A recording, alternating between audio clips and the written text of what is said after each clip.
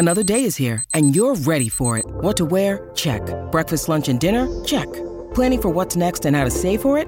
That's where Bank of America can help. For your financial to-dos, Bank of America has experts ready to help get you closer to your goals. Get started at one of our local financial centers or 24/7 in our mobile banking app. Find a location near you at bankofamerica.com/talktous. What would you like the power to do? Mobile banking requires downloading the app and is only available for select devices. Message and data rates may apply. Bank of America N.A., member FDIC. Your brain needs support, and new Ollie Brainy Chews are a delightful way to take care of your cognitive health.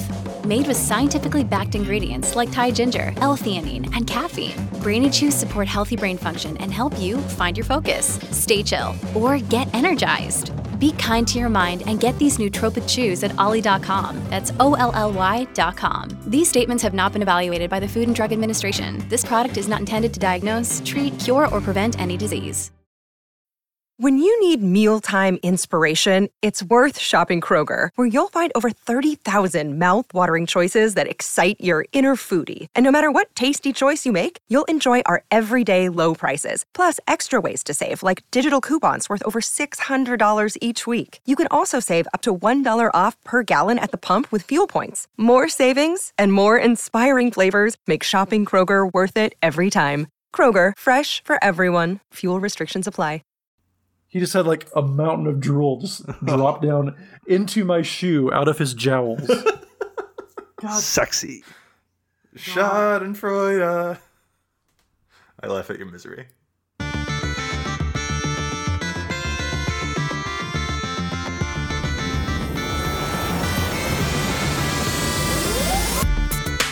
Hello and welcome to the EDH Recast, brought to you by the best deck building site on the web for the Commander format, EDH Rec.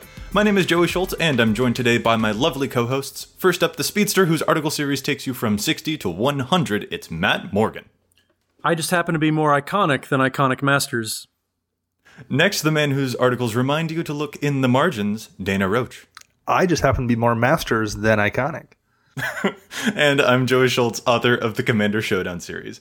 All these articles and more can be found at edhrec.com, along with some awesome featured community content, such as other Commander podcasts and gameplay videos. EDHREC itself is a fantastic deck building resource that compiles data from deck lists all over the internet to provide helpful recommendations for new Commander decks. And here on the EDHREC cast, we're going to give all that data a little more context. What's our topic this week, fellas?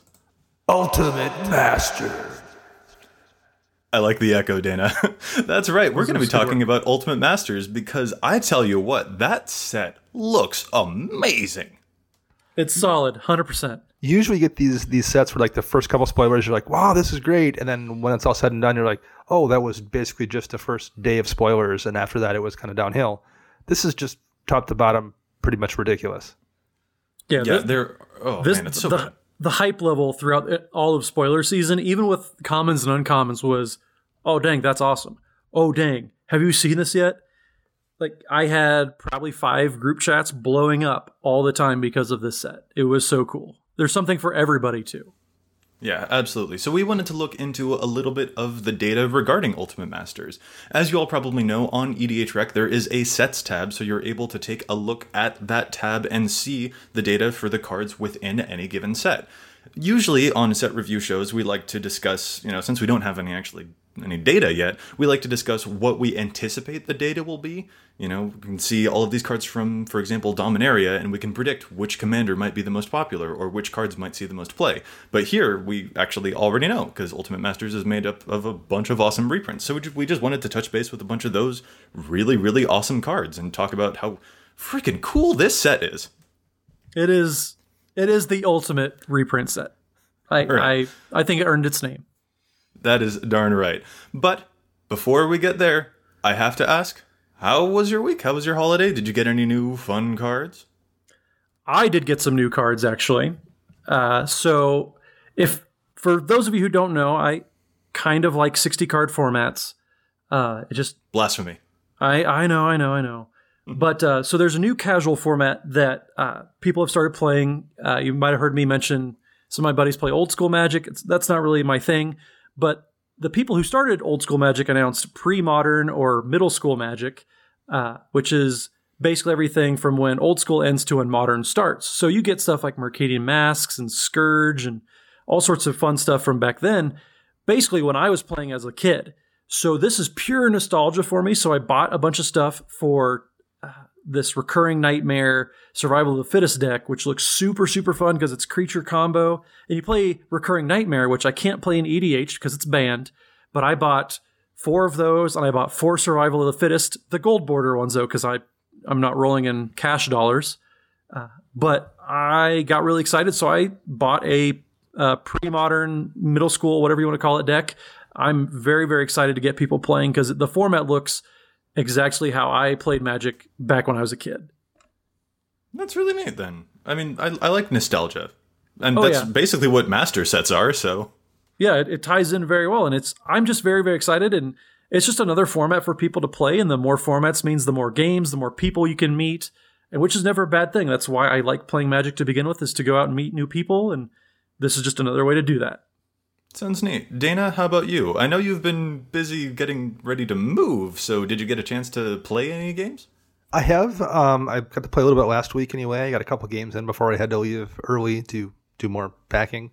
But the one thing I want to report back on was I mentioned on a show, I don't know if it was last week or the week before, about wanting to try out a card, Psychic Possession. Yeah. Which is an enchantment from the original Ravnica set where you enchant an opponent and you skip your draw step, and whenever that opponent draws a card, you draw a card. So I put it in a deck just because I wanted to try it out. And the first game I was playing with that deck, I actually kind of forgot it was in the deck because I made the change. Then it was like 5 days before I played. So I drew it, and I'm like, oh, it's in hand. And I'm like looking around. I'm like, oh, there's a Kess player across the table, and he's tapped out.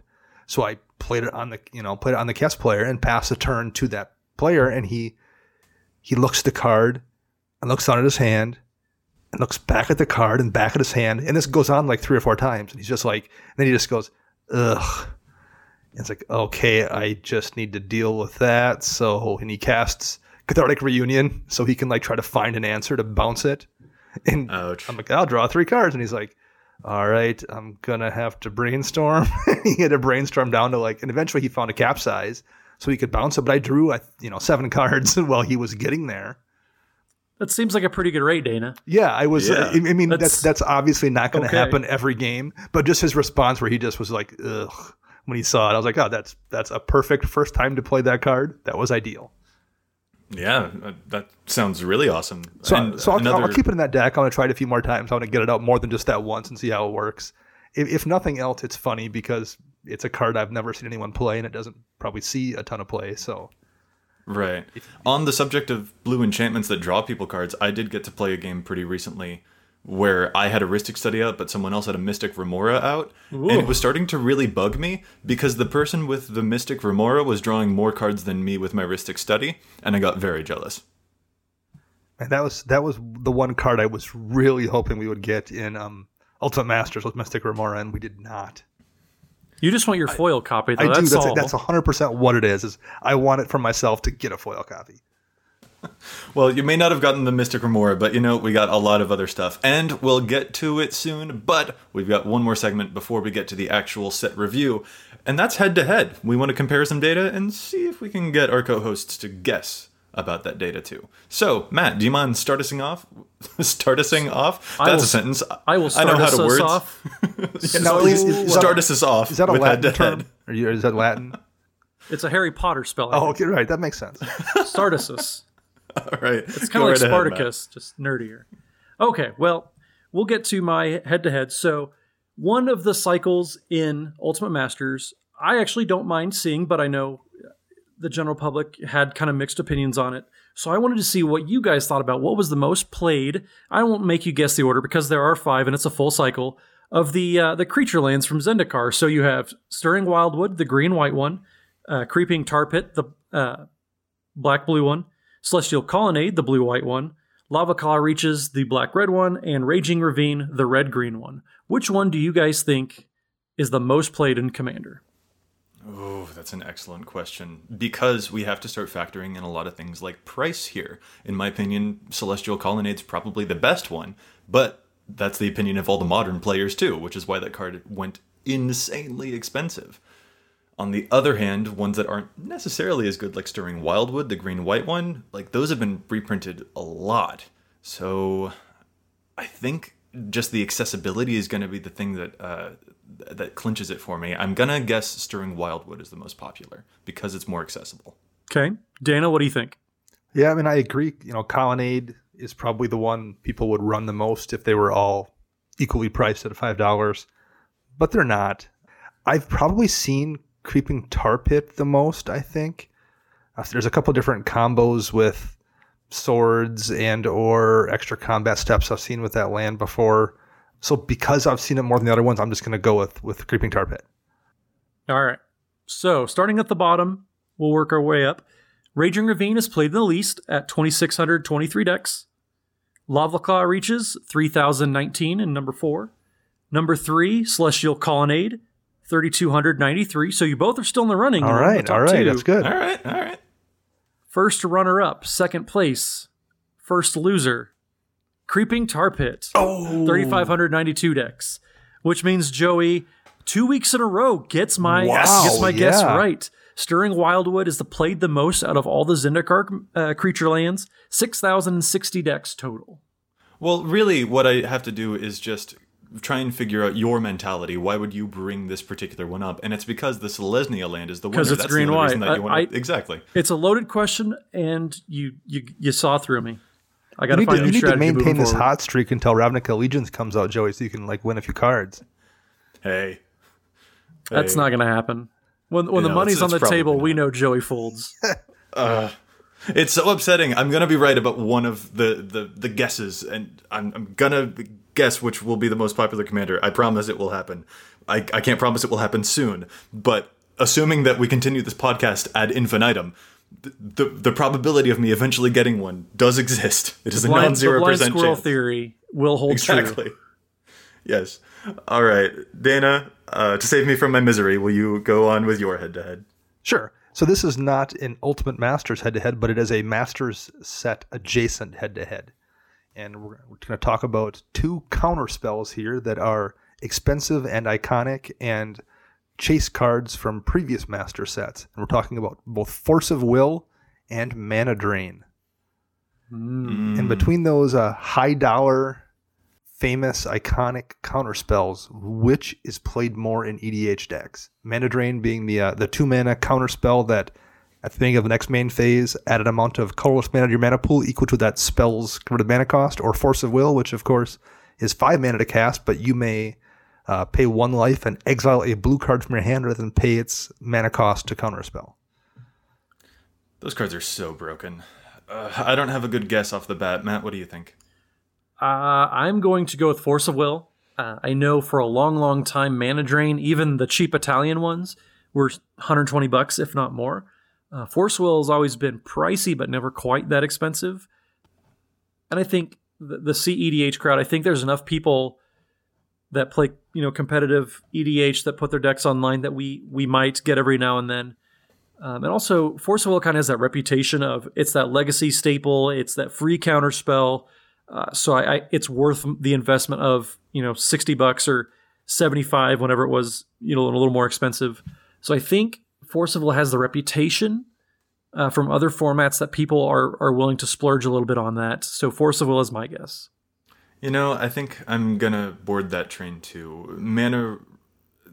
Oh, now I'm second guessing myself. No. Okay, I'm gonna go with it. Force of Will, just because it was reprinted before. I think that kind of helps out its numbers again with the accessibility argument kind of there. So yeah, I'm gonna side with you, Matt. But Dana, what's the real answer? The real answer is Force of Will. You're both correct. Force of Will is in just under 13,000 decks, and Mana Drain is in just over 9,000. So I think Mana Drain's very good. I had one in my Narset deck for a little bit. It's a very, very powerful card, but at the same time, you could have 2 Force of Wills in 2 different decks, or a Force of Will in 2 different decks for the price of 1 Mana Drain in 1 deck. And I think having more cards to a majority of players is going to always win out. Well, at this point in time, looking at prices, Mana Drain is cheaper than Force of Will. Yeah, really? However, for a lot of years, that was definitely not the case. For a lot of years, you could get a couple Forces for the same price as a Mana Drain. Yeah. So I would wager part of that is legacy here, where people could they would be willing to spend $120-ish maybe on a Force, and they wouldn't spend the $250 on a Mana Drain. Right. And then Force got reprinted first as well, so the price on that dropped way before the Mana Drain one did. Yeah, Joey said that, Dana. Jeez. Right, but like, you know, I didn't like people don't take it seriously when he says it, so I wanted to like put a little bit of heft behind the words. That is true too. Yeah, that's a solid point. See, I thought that you were just going with words of affirmation because that's one of my love languages. I thought you were just, reassuring me that my opinions were correct. But I guess not. I guess we just need people to actually hear it when you say it. That's, man, my ego this episode. Anyway, let's go on to my head-to-head. You did a very, very good job guessing my head-to-head. And I appreciate your efforts. And I would love to hear your head-to-head. Joey, I hope you see lose you it. and I hear you. I hope you both lose this one. All right. I'm not going to be nice this time. We're looking at Ultimate Masters, and we're going to be looking at a lot of the popular cards in Ultimate Masters. But I want to see if you guys can guess what is the least popular Mythic Rare reprinted in Ultimate Masters. And if you need a pick of 3, I can give you the 3 possible candidates. But if off the top of your head you can guess it, that would be really excellent as well. But, disclaimer, we're not going to be including the 2 Mythic Rares that are banned that are being reprinted in Ultimate Masters. That was my first guess, was Karakas. Yep, Karakas and Emrakul the Aeon's Torn are, and of Leovold. course, banned. And Leovold. Yes, and there's 3. Leovold as well. Don't forget about my buddy. So you know that those aren't possibilities, but what else could be the least popular Mythic? Do you guys need a hint? Immediately, my mind jumps to Bitter Blossom. The price on that's been a pain in the butt, but it's a popular, well-liked card. It's a very well-liked card. I've played it in dang near any format I've played, and it's always been really lukewarm, though, especially in Commander, where like you lose a life.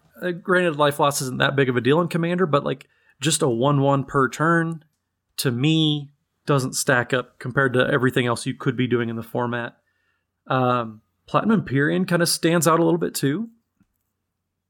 I'll take the 3 hints because there's just a lot of options I could see being the card, and I'm having a tough time narrowing it down. Absolutely. So the 3 potential least popular Mythic Rare candidates are Vengevine, Tarmogoyf, and Temporal Manipulation. Ooh, I forgot about Temporal Manipulation. Right, so that's the really expensive take an extra turn spell. Not expensive mana-wise, it's the same as a Time Warp, but just because it was, really ancient and never been reprinted, that would be why it was so expensive. It actually did have a Judge foil. It did, yeah. Do those count? Yep, that's true. And weirdly enough, that's of those 3, that's the only one that I run in a deck, is Temporal Manipulation. Sure. Vengevine itself is the green creature that has haste, and whenever you cast a spell, if it's a second creature you cast this turn, you can return it from your graveyard to the battlefield, and then Tarmogoyf needs no introduction. Man, I think it... I'm going to go with Goyf here, because I have seen Vengevine in some Elemental decks. I believe he's an Elemental.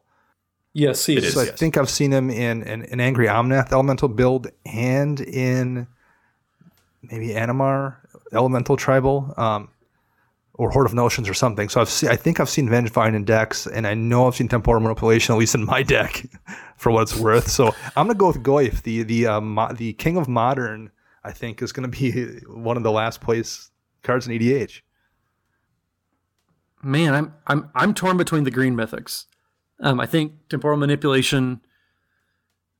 I think, and it's not. It's more of a rarity thing, but it's not like there aren't any out there.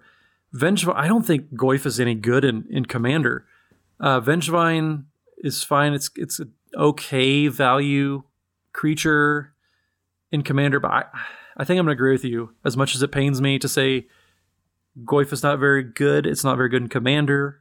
I think it's probably the least popular as well. Alrighty, well, let's do the reverse of what Matt did earlier, counting down from most to least popular in this case. Temporal Manipulation shows up in 1910 decks. Okay. Then we go down to Vengevine in 370 decks. Quite the steep drop off there. Mm-hmm. And just slightly below it is the Tarmogoyf at 356 decks total in EDH. So congrats, you guys. You did guess it. And I am kind of surprised. I guess I'm not surprised because, Matt, you're right. Tarmogoyf isn't great in our format. But the poster child of Modern is not a very popular mythic for EDH. No. Well, and for 2 mana, especially if you play it on turn 2, you get maybe a 3/4, which is cool and all, but it gets outclassed really, really quickly in Commander, where you can be doing things at 6 and 7 mana that, really affect the board, as opposed to a big bear. So.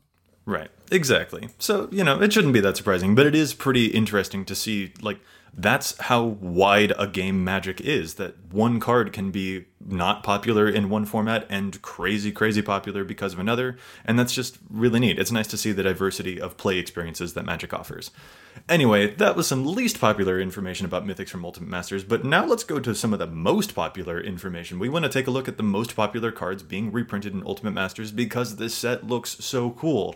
We're going to start off with some really neat data that Matt was dredging up by comparing this to other sets full of reprints. So, Matt, I'm going to let you take it away with this whole cool spreadsheet that you came up with. Sure. So, real quick, and we'll post the spreadsheet. We'll put a picture up or give you guys the link to the spreadsheet that we put together. But basically, this is comparing Ultimate Masters compared to every other reprint-centric set that they've done in the past 2 years or so. So, the sets that we compared are Ultimate Masters, Battle Bond, Masters 25, Iconic Masters, and Modern Masters 2017. And what I did is I looked at certain, what do you want to call, breakpoints, milestones for cards getting played, whatever you want to describe it as, at different levels, and just counted the cards that are played at those thresholds. So, for example, we start off with 45,000 decks that a card is played, and those are kind of the Cyclonic Rifts, the Swords of Plowshares, the staples that you need 5 of at any given time, because anytime you make a new deck, if it's in that color, you're going to want to play it. Cards that Dana often calls your vegetables, the cards that you need, and all those, Cultivate, Kadamba's Reach qualify, for example. Below that 45,000 deck, that top tier is your 25,000 to 45,000. Those are your very, very powerful cards that you're going to want in most decks. Maybe they don't break into every. There might be a commander that doesn't want it, even though he could play it. But sometimes you still play it anyways. Cards then that go down to 15,000 to 25,000 decks. Those are kind of your more generic good cards, maybe a little more specified to a certain commander. Still very powerful cards you're never going to be surprised to see. And then finally, that 10,000 to 15,000 deck threshold, which is just your powerful cards that fit into a lot of decks, obviously, if they're getting played in 10,000 decks, but maybe a little less ubiquitous than some others, but still cards that you're not surprised to see, cards that are very popular, cards that have a lot of demand in there, too. Alrighty, so we're just looking at each of these sets and seeing how many cards they have that fit within each of those popularity thresholds. The 45K, the above 25K, the above 15K, and the above 10K. Correct, yeah. And I wanted to basically see how many of these reprints are people actually wanting to play. I remember everybody knows there's a bunch of controversy about how Ultimate Masters, it's not for Commander players, or sometimes Commander players, when Modern Masters came out, they're saying, well, this isn't for Commander, it's for whatever.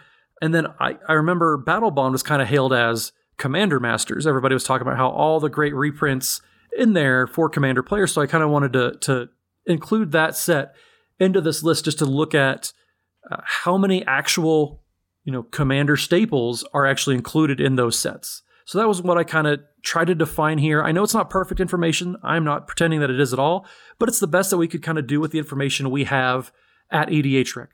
We pull from, many different sites, so we have a really good idea of what people are playing and what people want to see, and this is just our best way of quantifying it. Right, and I like that you mentioned Battle Bond as well, and I think Battle Bond especially was hailed as being a really awesome EDH set because of all of the original cards that it had, but people were really going berserk over all of the cool reprints in that set too, so it's neat to compare that as well. They weren't going berserk, that was in Conspiracy 2. Oh my goodness, okay, go on. Go on with your data, go on with your spreadsheet, I'm gonna leave. I can't deal with that. No! You're welcome. Anyways. That was amazing. So I will start off and point out one very, very specific fact, or I guess it kind of is a fact, but Ultimate Masters has more cards played in 10,000 or more decks than both Battle Bond and any one Master set combined. That's how popular Ultimate Masters is. That's kind of the takeaway from this conversation. So we'll start at the top and say that Ultimate Masters, when you look at that top tier, the 45,000 decks or more, Ultimate Masters has 6 cards printed in that range. Compared to the rest of the sets, Battle Bond has 1, Masters 25 has 4, Iconic Masters has 2, and Modern Masters 2017 only has 1 card that breaks the 45,000 deck list. Swords of Plowshares is one of those cards. which shows up in a couple of those. But Ultimate Masters has 6, which is almost as many as the rest of the sets combined. That shows how popular all of these top tier cards are, how many top tier cards are getting into Ultimate Masters. Right, so when you mentioned Swords to Plowshares, that's not being reprinted in Ultimate Masters, but that was in Iconic Masters. And Battle Bond. Right, gotcha. So just to make sure I'm following, what you're saying is that there are so many hyper-popular cards in Ultimate Masters. Correct. Yeah, there are 6 unique cards that are ultra popular compared to the 1 for Battle Bond, or 2 for Iconic Masters. And those were reprint heavy sets too, but Ultimate Masters blows it out of the water. I mean, basically, if you took any 2 previous Master sets and shaved off the bottom 30% or 40% and shuffled those together, you still probably wouldn't have the reprint level we get in UMA. You would not, no. And Matt's not even done. That was just the top. That's just the top threshold. That was the cards of the ilk of, Cyclonic Rift and Swords to Plowshares and Eternal Witness. And remember, Eternal Witness is a uncommon in Ultimate Masters. That's very significant too. So you're going to see a ton of those going around, and that number is just only going to skyrocket. So we'll move on to the 25,000 to 45,000 deck range. So one notch down. Ultimate Masters has 0, unfortunately, but it has several that are just under there. Mana Vault barely, doesn't make the cut. Battle Bond only has 1, which is Beast Within.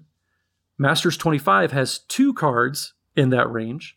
Iconic Masters also has 2, and Modern Masters has 1. Now, there is something that I want to point out here. So with Modern Masters 2017 especially, what I did when I put these stats together is I took out all of the guild gates, all of the signets, and the tri-lands from these calculations. Because if you do, it pumps up the numbers for Magic 27 or for Modern Masters 2017 and Iconic Masters with the bounce lands. And those have been in so many pre-con products that those are not cards that people are jonesing to have. Those are not cards that people are, if you put that in a reprint set, that's going to sell packs. Nobody cares about guild gates. All it does is just pump up the numbers. Whereas if you look at Ultimate Masters, you don't have guild gates. You don't have signets. You don't even have Soul Ring. So those numbers are purely from cards that people want. Those are not the cards that people need just to fix their mana, do something piddly. These are all money cards, if you will. The guild gates, all those cards that we excluded, they're mainly 50 cents and under. Maybe Dimir Signet breaks $1 every now and then.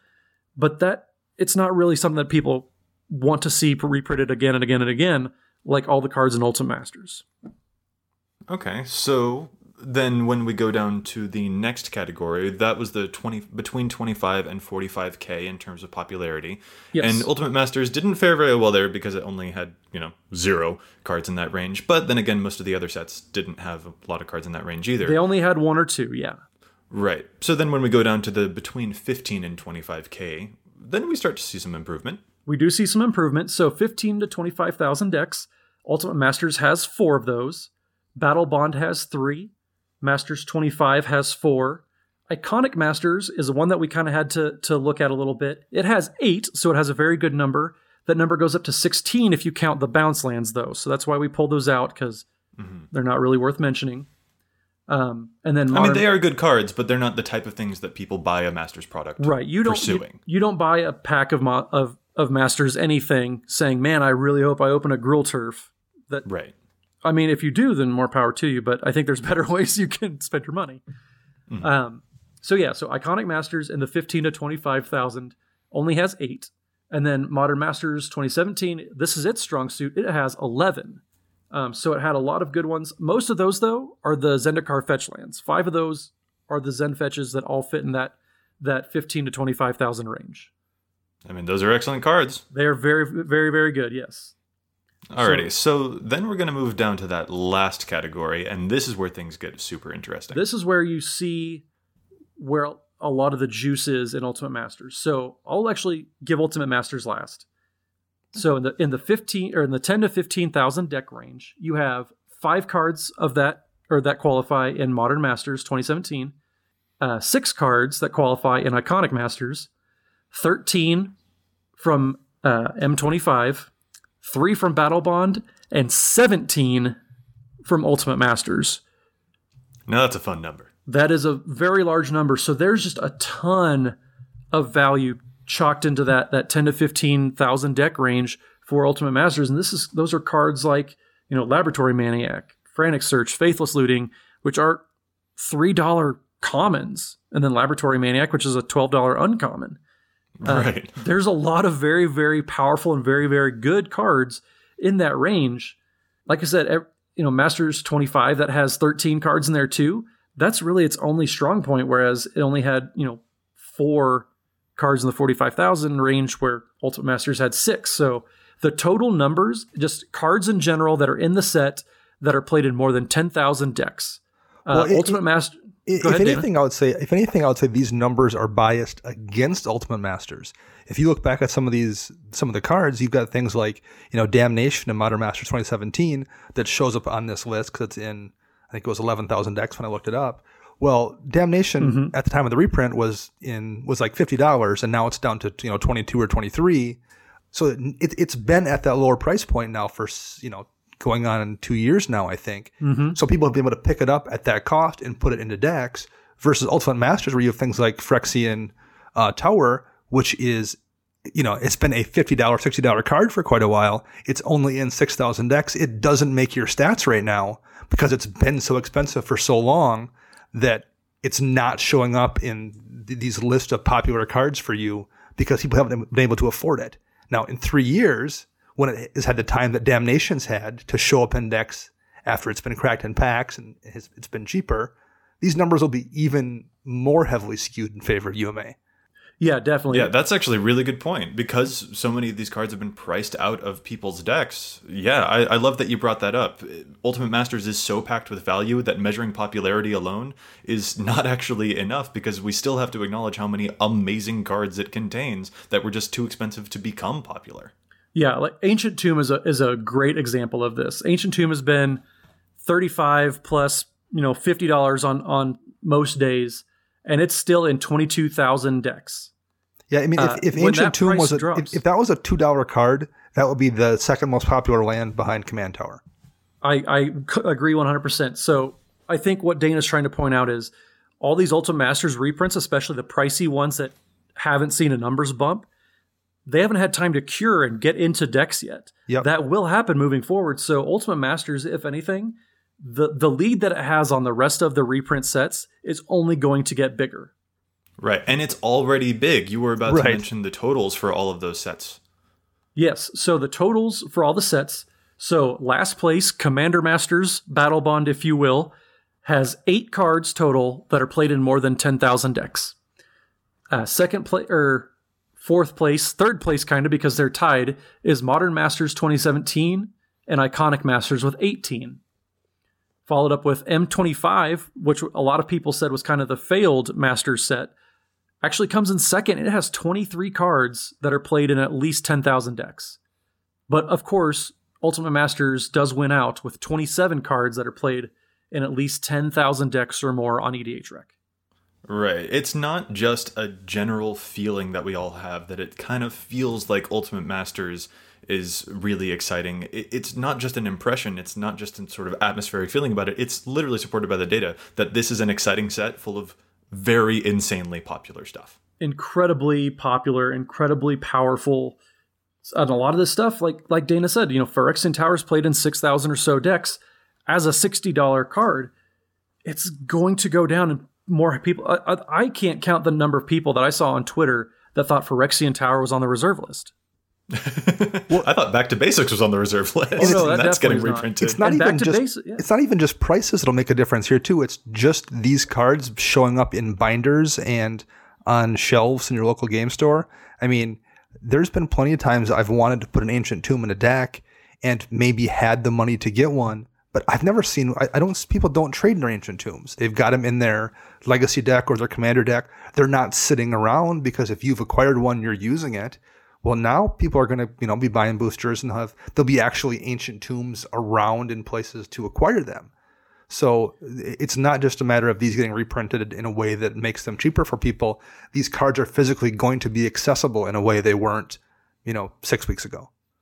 That's a really good point, too. You can listen to any EDH finance podcast, those folks who are out there trying to help you make sure that you save money doing your favorite hobby, and they'll tell you that they sell way more $30 doubling seasons than they do $70 doubling seasons.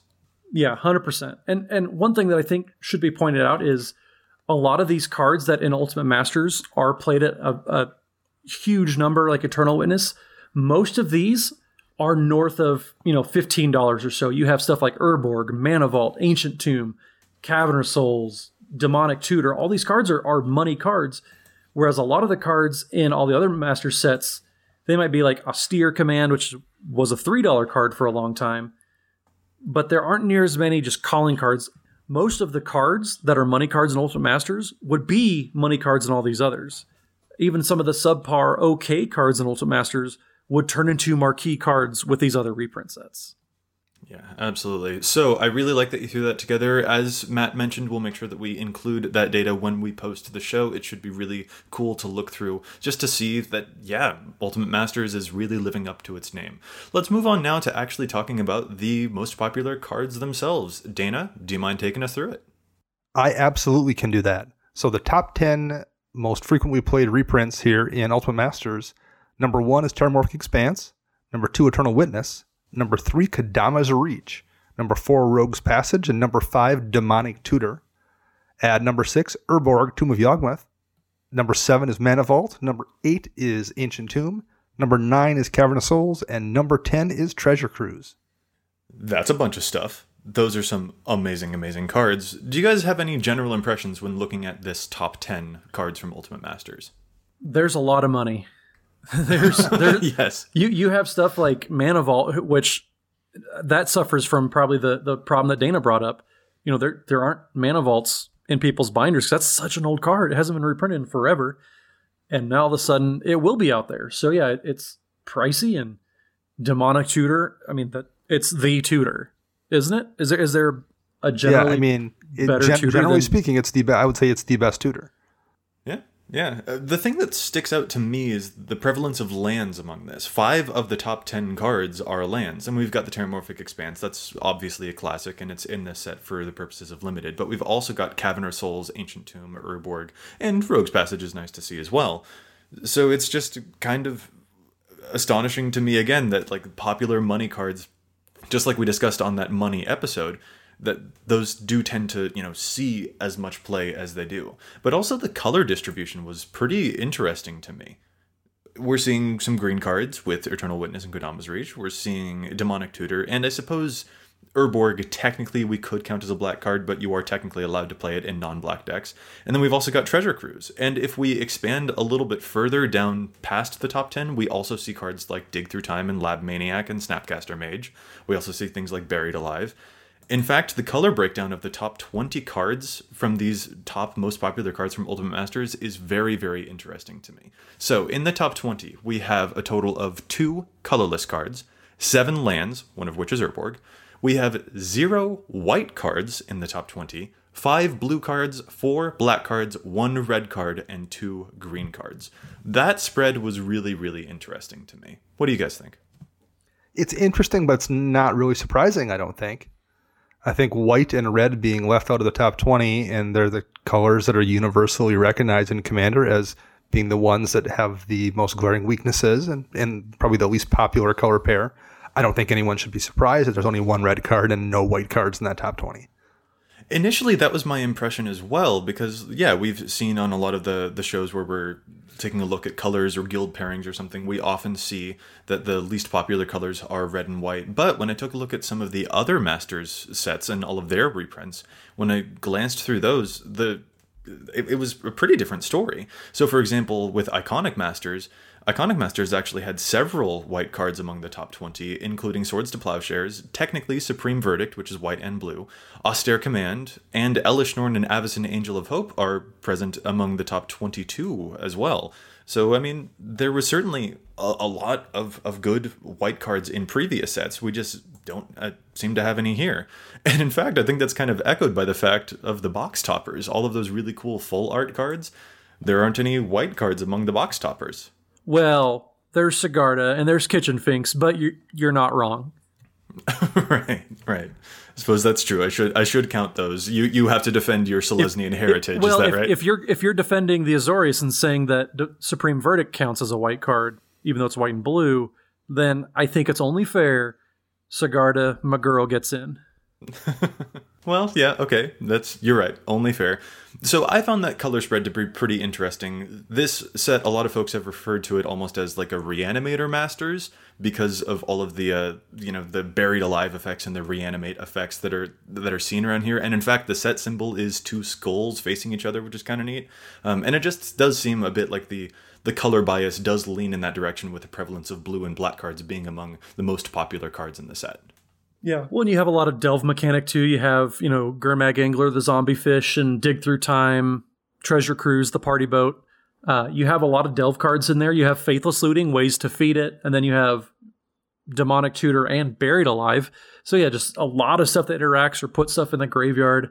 Even, the next card, Archaeomancer, gets stuff out of your graveyard. So yeah, Reanimator Masters, Graveyard Masters, whatever you want to call it, Joey Schultz Masters.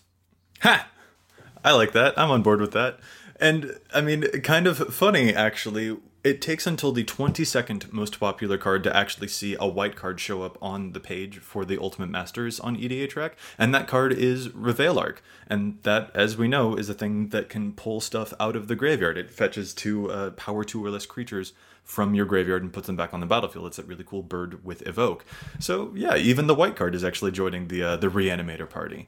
But I was pretty surprised to see that the color spread is so biased in this particular set when it tends to be a bit more balanced than some other sets. Hey, it's Kaylee Cuoco for Priceline. Ready to go to your happy place for a happy price? Well, why didn't you say so? Just download the Priceline app right now and save up to 60% on hotels. So whether it's Cousin Kevin's Kazoo Concert in Kansas City, go Kevin, or Becky's Bachelorette Bash in Bermuda, you never have to miss a trip ever again. So download the Priceline app today. Your savings are waiting.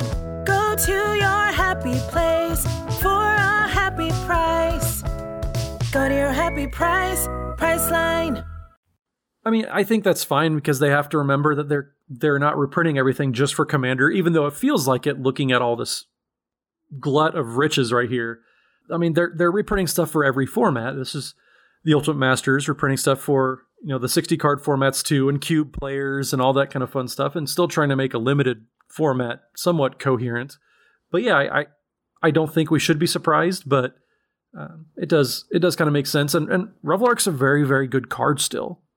Oh, yeah, completely. The one thing that jumps out at me are the cards that are exceptions to the rule, and the rule I kind of see here is the vast majority of these cards are just universally useful. Like, your deck doesn't need to be doing a specific thing to run Eternal Witness or Kodama's Reach or Demonic Tutor. Urborg is really great with Cabal Coffers, but if you're playing black / something, it's a great mana fixing card. Mana Vault's a great ramp card. Ancient Tomb's a great ramp card. True Treasure Cruise is a great draw spell. Really, in that top 10, the only card that kind of catches my eye as being something somewhat specialized is Cavern of Souls, where you probably only want to run it in a tribal deck.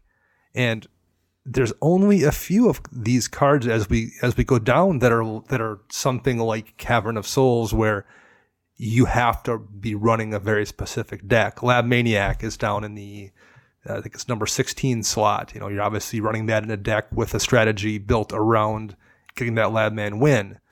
But, even Reanimate is, yes, it's a reanimation spell, but there's always going to be a good creature in your graveyard for the most part.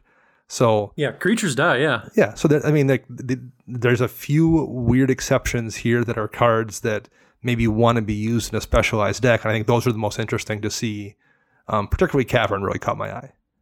Yeah, Dana, I think you could say that about a lot of cards in here, not just that they're just specifically good in one deck like Lab Maniac or Machias, but they're just a bunch of just very generically powerful cards. Not to say they're generic, that's probably the wrong word to use, but just they're good in a lot of decks. Probably the next specialized-ish card is maybe Life from the Loam. But even then, somebody plays an Armageddon, you need to recover. You can play Life from the Loam and, get your engine going.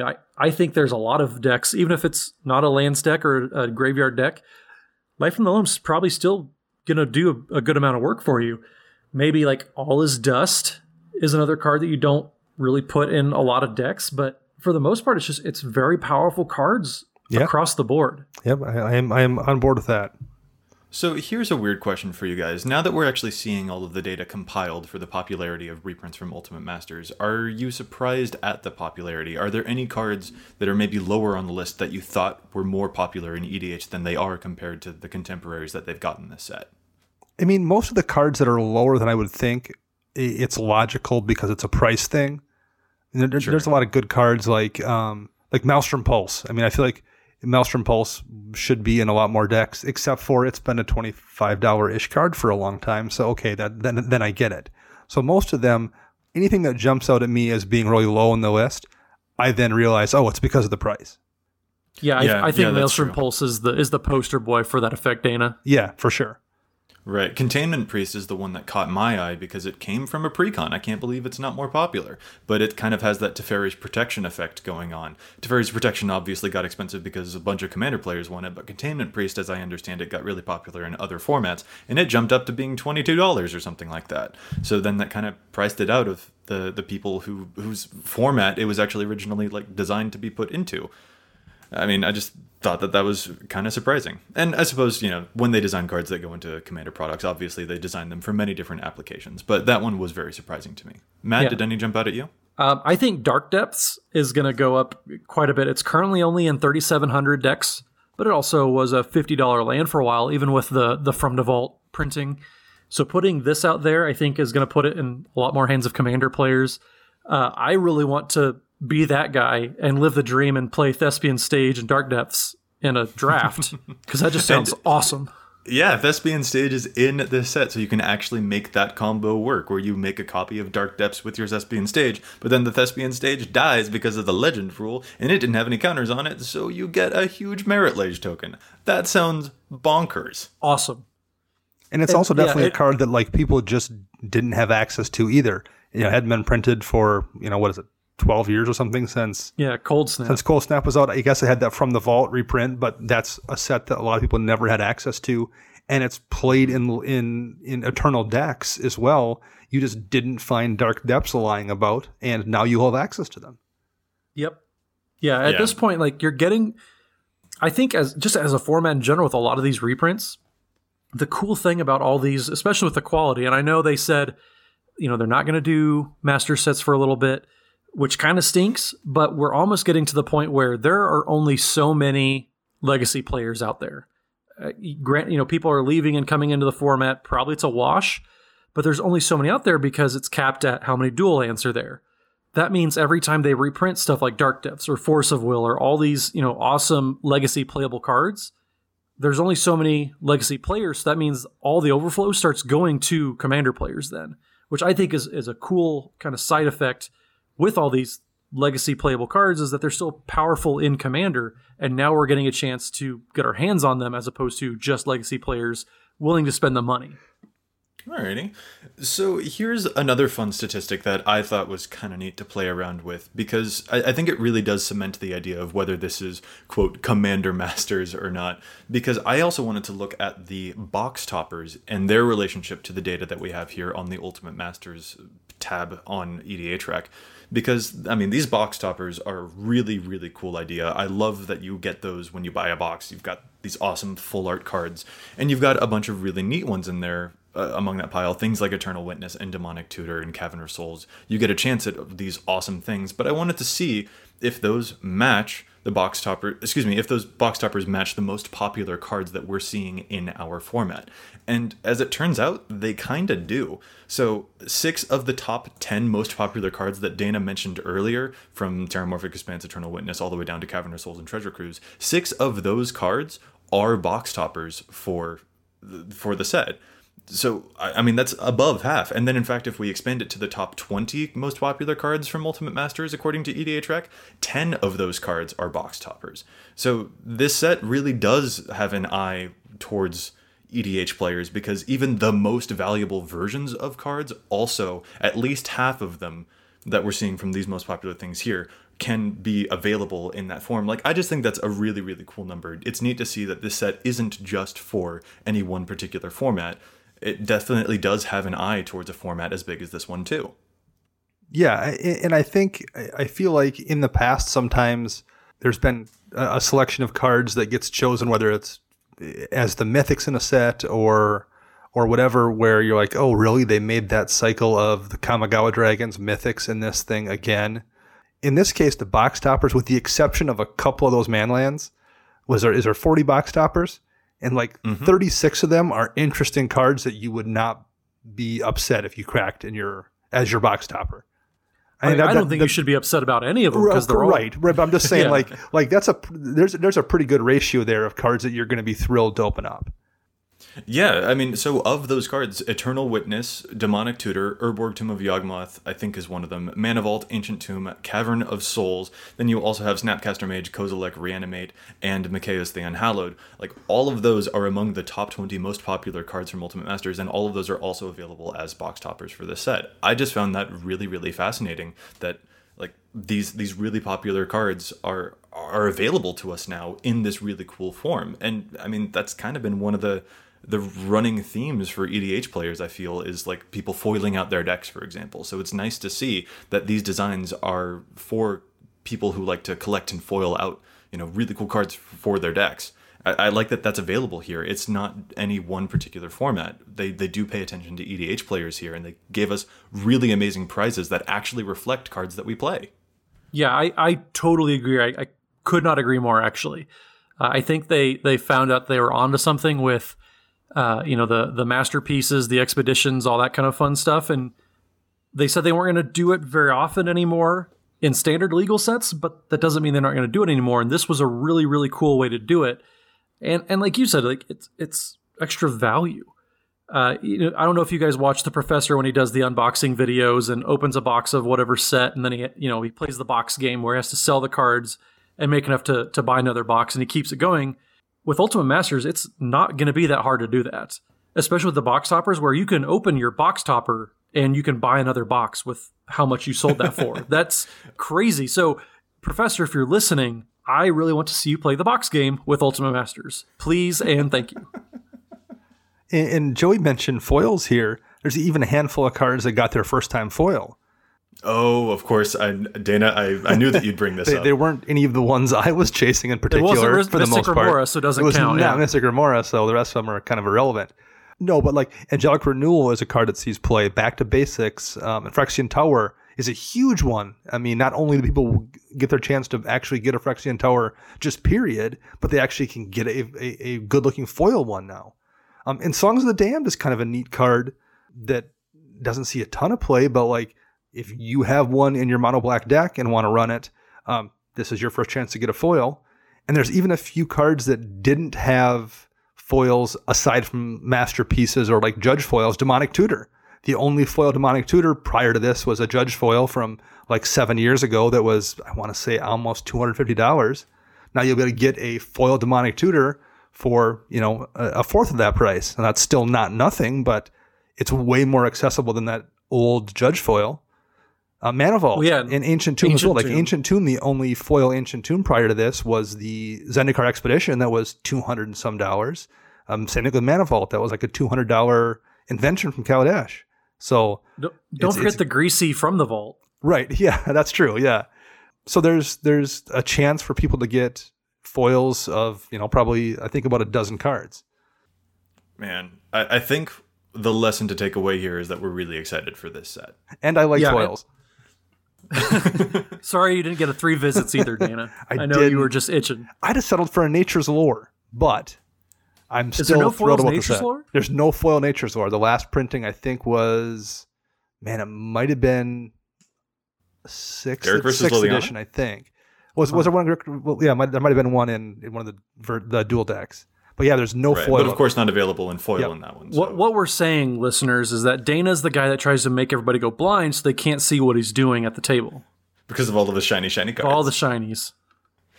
Well, then I assume that you're going to be really excited for those box toppers, and I'm excited that the box toppers do reflect cards that we play, and Matt's excited because of Selesnya, probably. So it's just a really exciting set. Easy. I'm excited just for this set in general. Like, when I know it was kind of controversial and they raised the price on it, and we won't get into that too much, but just everything about this set, like there are commons that are worth more to open in a pack than there were rares in a lot of the master sets before. That alone should get people excited. But yeah, just head to toe that like there is something for everyone in this master set. I would say whether it's cube players or commander players, constructed players, whatever, like there is something for everybody in here. And it's just a very, very cool thing to see that this is the master set everybody was asking for years. Yeah, it is a master set. It feels like the kind of the perfect iteration of that product. And the one thing I was also going to add here, talk about the increase in price that got people kind of salty. I mean, the product more than compensates for the increase in price, as far as I'm concerned. I think people didn't love the increase in the Commander product price last time around because they felt like the cards in the decks didn't justify it. And I kind of agreed with that to a degree. That is not the case here. I feel like if they are going to charge us more for a product with this many more great reprints, I am okay with that. And if they, crank it up $5 more next time and it has that many more great reprints in it above and beyond this amount, I'll take that too. Yeah, well, and the great part is like if you open up a pack and say you get Bridge from Below. Bridge from Below is only played in 115 Commander decks. Not very many. It's not that great. Doesn't do very much in Commander either. The cool part about that is if you're a Commander player and you open Bridge from Below, that's a $20 card. You can then take that, put it in your binder, and trade it for $20 worth of cards you are going to use, and you basically get a 25% discount because you only paid for the pack. Yeah, I mean, there's a good chance the store you bought it at will just give you, $16 in trade value for it, and you will still come out ahead on what you paid for your pack. Yeah, exactly. Or Goryo's Vengeance. That's another card that doesn't see a lot of play. And I mean, there are cards that you are going to open if you open any of this, and you're not going to have any use for it, but it's still going to be worth something, and you can trade it for something you do, and you're going to come out ahead. And it's great. Like I can't stop gushing about this set. I know I've tweeted about it a couple times. I had a really good conversation with a listener, Angelo. I know we kind of went back and forth when the set first came out. You came around and saw the light that I was, trying to show you, but. But yeah, it's very cool that everybody was kind of hesitant at first, but now it's kind of hard to find somebody who still is critical of the set. I'm swiftly changing our intro. Welcome to the EDH Recast, your number one place for MTG Finance content, apparently. Sorry, I'm giving you guys a hard time. Luckily, in our case, there's not much competition for other finance podcasts. No.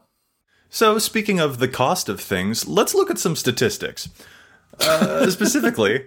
I want to move to the Challenge the Stats segment. We're obviously really, really hyped about this set, and while there has been some controversy about its price, clearly we're excited, and I think that the numbers do back up how awesome and, chock full of awesome value this particular set is. But we also want to be a little critical about some statistics sometimes too. So, Dana, how about you start us off by challenging some of these statistics that we're seeing here on EDH Rec? Absolutely. So usually when we do one of these themed shows, I like to try to find a Challenge of Stats that is on point here. So ideally, I'd have an Ultimate Masters one, but something came up last week about a card in particular, and I just have to talk about it, and that's Lim-Dûl's Vault. Mm-hmm. And Lim-Dûl's Vault, for those that don't know, and it's in 8,000 decks, so it's not like it's a card people aren't aware of, and it was in, I think, the 2014 decks, one of the precons. So Lim-Dûl's Vault costs 2 mana, a blue and a black, for an instant speed spell. And basically, I won't read the whole wall of text here, but you can look at the top 5 cards of your library and rearrange them in any order.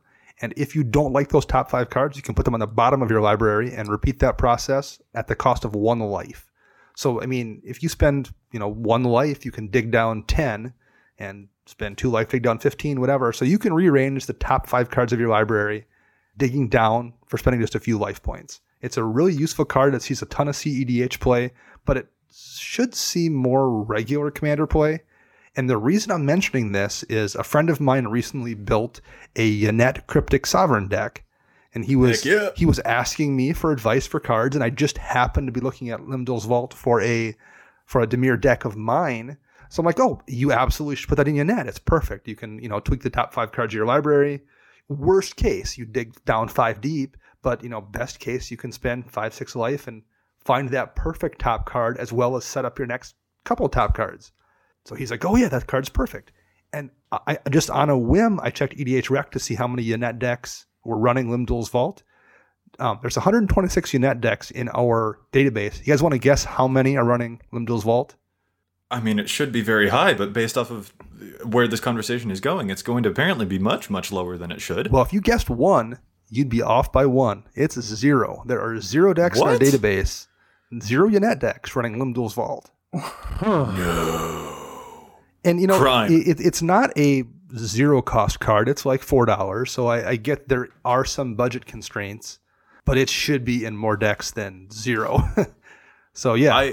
This is reminding me, I have a Ynnett deck. I need to put it somewhere online so that EDH Rec can get it, so there can be at least one that runs Lim-Dûl's Vault. I thought you were going to say, I need to get a Lim-Dûl's Vault to put in there, and I was about to call you out. No, I love that card. That one's been really fun. And actually, on a previous Challenge the Stats, I challenged the card Vampiric Tutor when we were talking about really high money cards, because Vampiric Tutor, while obviously excellent, is also commanding a price tag of like $50+. And I just didn't want people to be under the impression that they need a $50 card in order to make their deck run efficiently. And Lim-Dûl's Vault is an excellent example of why that's the case. It's a much, much, much more budget-friendly option that can help perform some of the same tasks. So yeah, Dana, I love that pick. Ynnett totally needs to run that card. I think any blue-black deck in general should probably at least consider Lim-Dûl's Vault and have a pretty good excuse on why we all ask, why aren't you running Lim-Dûl's Vault? Because you just set up everything for a couple turns and you're not going to have too many dead draws. Yeah, that's a fun one. Alrighty, I'm going to move on to mine now, and I'm looking at another deck that I also happen to have, and that is Kruphix, God of Horizons, and in keeping with that Ultimate Masters theme, I did find an uncommon that is being reprinted in Ultimate Masters. That card is Urban Evolution. This is a Simic sorcery, 5 mana, 3 green-blue, and it says to draw 3 cards, and then you may play an additional land this turn. This shows up currently in about 39% of Kruphix decks, but I actually kind of want to challenge that number. My experience with Kruphix has been that 5 mana sorceries like this are pretty clunky. Kruphix obviously can hold on to all of your mana, and he loves it when you get to draw a bunch of cards because he can hold on to all of those too. He's like an Omnath plus a Reliquary Tower. But Urban Evolution itself has just never... While it seems like it would be perfect, it's never actually been as beneficial as a lot of the other stuff that I've been able to do in Kruphix. Because Kruphix can hold on to so much mana, a spell like this that draws me 3 cards just isn't quite worth it when I could be using Stroke of Genius or something to draw 20. And in terms of the extra land that it gives me, well, I've got better options for that too, and cheaper ones that won't necessarily take as much of my colored mana that I need to hold on to, because that deck is pretty controlling. So I kind of wanted to challenge that one, because it looks like a really intuitive, obvious, this is right up Kruphix's alley, but I think that it's so...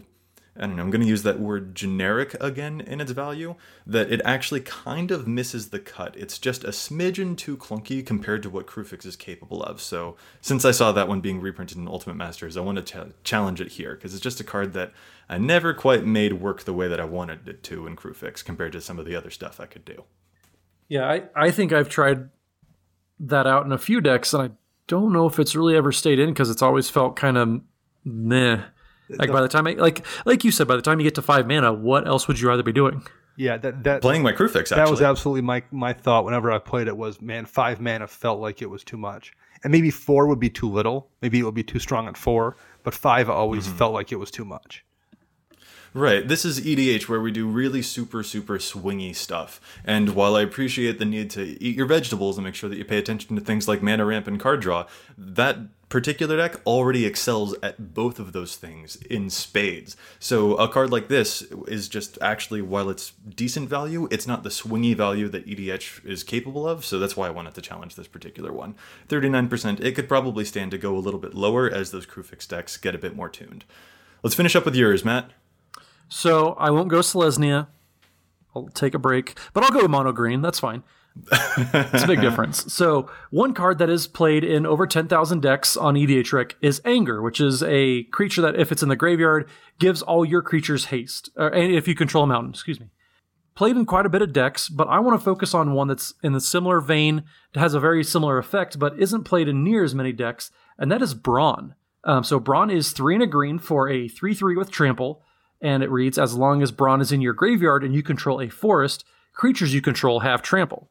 One thing that we talked about last week on the Throwmock episode was the lack of evasion that Throwmock had, built into him. You had to kind of work around that and find other ways to give him evasion.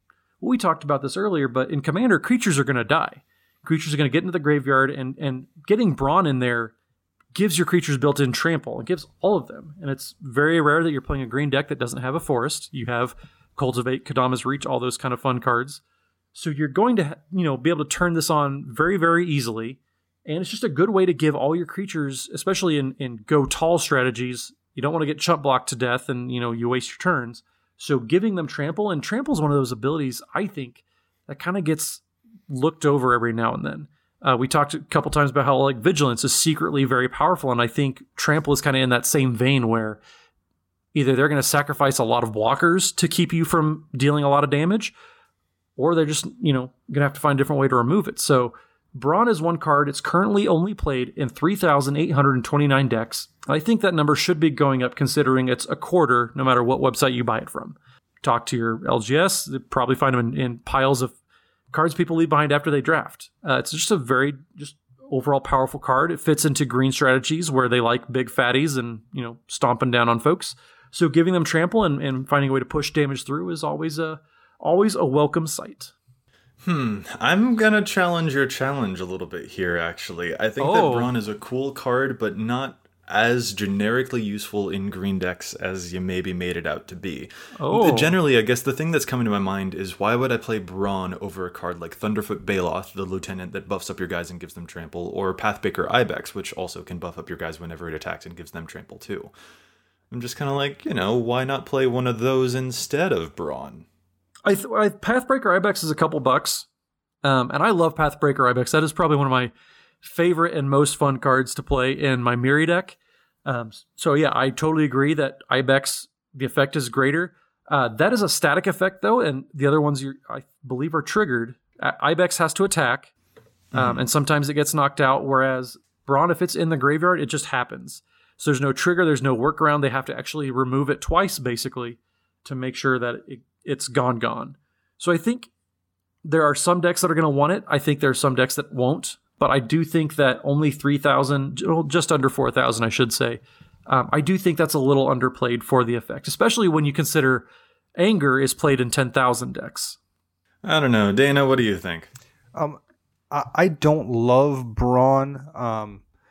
I think it makes a lot of sense on a Throwmock deck or something like Crash the Bloodbraided, where you're doing a lot of sacrifice shenanigans and you have an easy way to get it in the yard. I think part of the thing Anger has going on is on multiple occasions I've seen somebody gamble for an Anger and then wound up pitching it with a gamble. Sure. Which you can do in this limited format. Right. Whereas I think, you lose that with Brawn. And competing with things like Primal Rage as a trample enabler, it's much easier to drop that, and it's maybe not as bulletproof as something in your graveyard, but it's pretty tough to remove enchantments compared to most other ways to enable trample. Same with Nylea herself. So I think the biggest problem Brawn has, I think it's a good card. I just think it has better competition in that slot. At least things I like to do. It has more competition. Maybe we can compromise, Matt. A deck that I've seen, sort of like Throwmock, that is in absolutely desperate need of some evasion or trample ways to push the damage through is Xenagos, God of Revels, because he can give one of your creatures +X/+X, where X is that creature's power and gives it haste, but he doesn't give it trample. So if you've got something kind of like that creature that is very likely to die, that sticks around in a really difficult to deal with way like Brawn in the graveyard, then that would be a good way to make sure that all of those huge, gigantic creatures that you're playing with Xenagos and then that get even more powerful are definitely going to push through the damage that Xenagos needs you to push through. Yep. So maybe we can compromise there. Or, I'm also obliged to mention that I like graveyard decks a whole lot, so maybe Brawn is pretty good in decks that like to put a lot of stuff in their graveyard too. I don't know. Yeah. You do the death part of Joey's land, death. And just imagine the look on his face as he's trying to I want to reanimate something, but I can't reanimate Brawn. Maybe that's why I'm such a stickler about it. It's a card that it's a creature I don't want to pull out of the graveyard. That's blasphemy to me. That's true. If it goes there, it has to come back out eventually. All right. That's how my decks roll. So, okay, a little bit of challenge on the challenge, but regardless, you're right. Trample is certainly more powerful than it probably looks, and it's even then, it's going to be one of those cards that probably catches me by surprise enough to like justify people playing it against me. Yeah, how many times have you forgotten? The guy across the table has something in his graveyard. You just forgot about it. That's happened several times to me because, I just forget things. Well, I'm always asking, hey, can I look through your graveyard real quick whenever I'm playing any of my decks because I need to, see what they've got for my Diluvian Primordial to steal. But, that's neither here or there. The point is, these are good cards. I want to wrap up with one final question for you guys. Back to Ultimate Masters. Are there any individual cards that you're personally excited to see? I mean, we could probably talk for another hour about how awesome the reprints are in this set. But aside from just the popular stuff that we looked at earlier, are there specific cards that stand out to you? Well, let's start with the white cards in A, and we'll work our way down, collector number-wise. But no, really, I really like seeing Reanimate. That's always a powerful card that a lot of different formats play. Life from the Loam was a challenge to stats of mine. I very much enjoy just what that does for many, many decks. But Phyrexian Tower, actually, I'm specifically kind of jonesed to see coming out again. And like I said, a lot of people thought that was on the reserved list, and so now they know it's not. But also, it's a good, it's a sack outlet, doubles your mana. It's a mana that taps for 2 essentially, and you can get Brawn into your graveyard, guys. That's how we do it. There we go. Full circle. But really, wow. Phyrexian Tower is just it's a very powerful card. It was $60+ for a long time. It's going to come down. So I'm excited to see that, getting out in the wild a little bit more. Yeah, Phyrexian Tower is mine. I am so beyond ecstatic to finally own one of those. And Dean would get mad at me. Dean Goody, co-writer with us, would be mad if I didn't say Phyrexian Altar too. So. Oh yeah, I already own one of those, and I'm still excited that one's getting reprinted. Oh yeah, I'm excited for Back to Basics to get reprinted. I have my playset. Like, I'm getting taken to the cleaners with that one, but it's so, like, this set's just very good. But I'm done now. I could go on. Urborg Tomb of Yawgmoth, mostly for the box topper. The existing Urborg, I don't love the art on necessarily, and the 3 different versions are all using the same art too. So, I like foils, and I have my Glissa deck that's foiled out. I would like to get a really sharp looking Urborg in there, and I don't think the existing art necessarily qualifies. So being able to get kind of that primo version of that card for that deck, that's definitely gonna be the first thing I look to pick up. And in Phyrexian Altar and Tower as well are just, you guys just said it, but like, I'm gonna echo those sentiments. Those are 2 great cards, and I actually really like the new art on Phyrexian Tower. I believe it's the Predator flagship. I think, did we mention that last week? It's the Predator flagship. You did. Well, and I'm looking at it right now, and it you can tell it if you paid attention or played back when the Weatherlight Saga was going on. You can tell it is the Predator. And that's such a great little lore shout out. I mean, it's a good looking card. We can get it in foil now. I just like everything about it. So both those Phyrexian cards are ones I really want to get.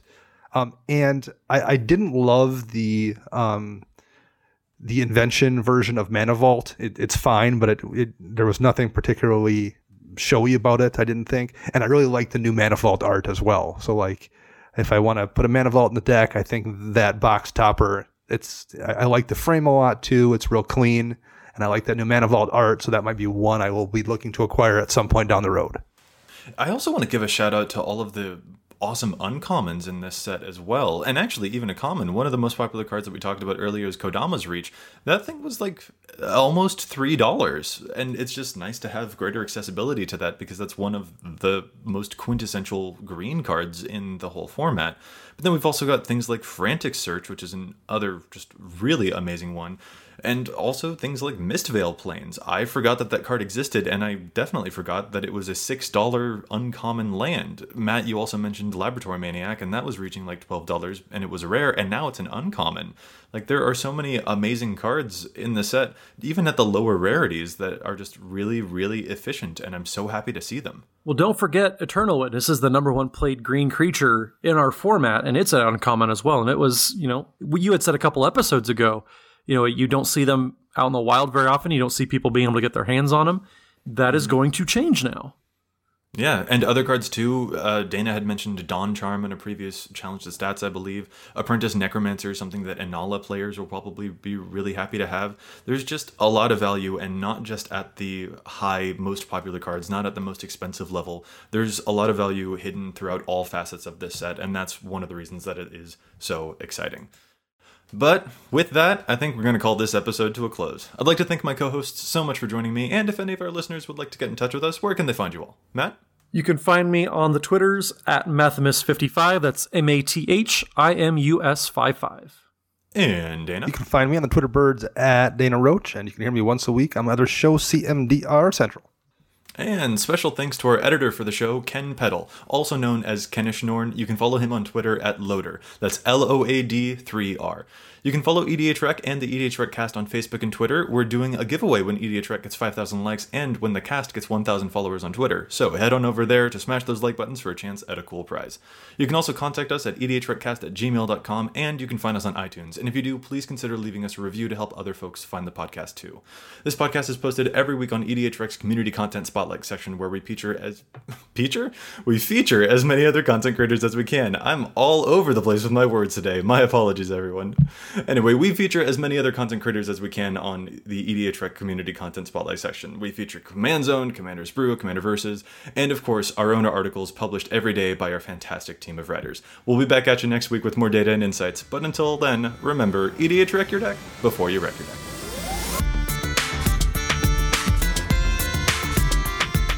So one thing that is, I called Max. I'm like, Max, do you need stuff? And he's like, what do you mean? I'm like, I got a dining room table here. I got a couple end tables for. He's like, yeah, whatever. Just bring it over. So like, I furnished Max's apartment for him. Yeah, Max, can you help me out? I accidentally made an IKEA storehouse in my basement. So it's just a complete showroom down here, and I need it emptied before I move.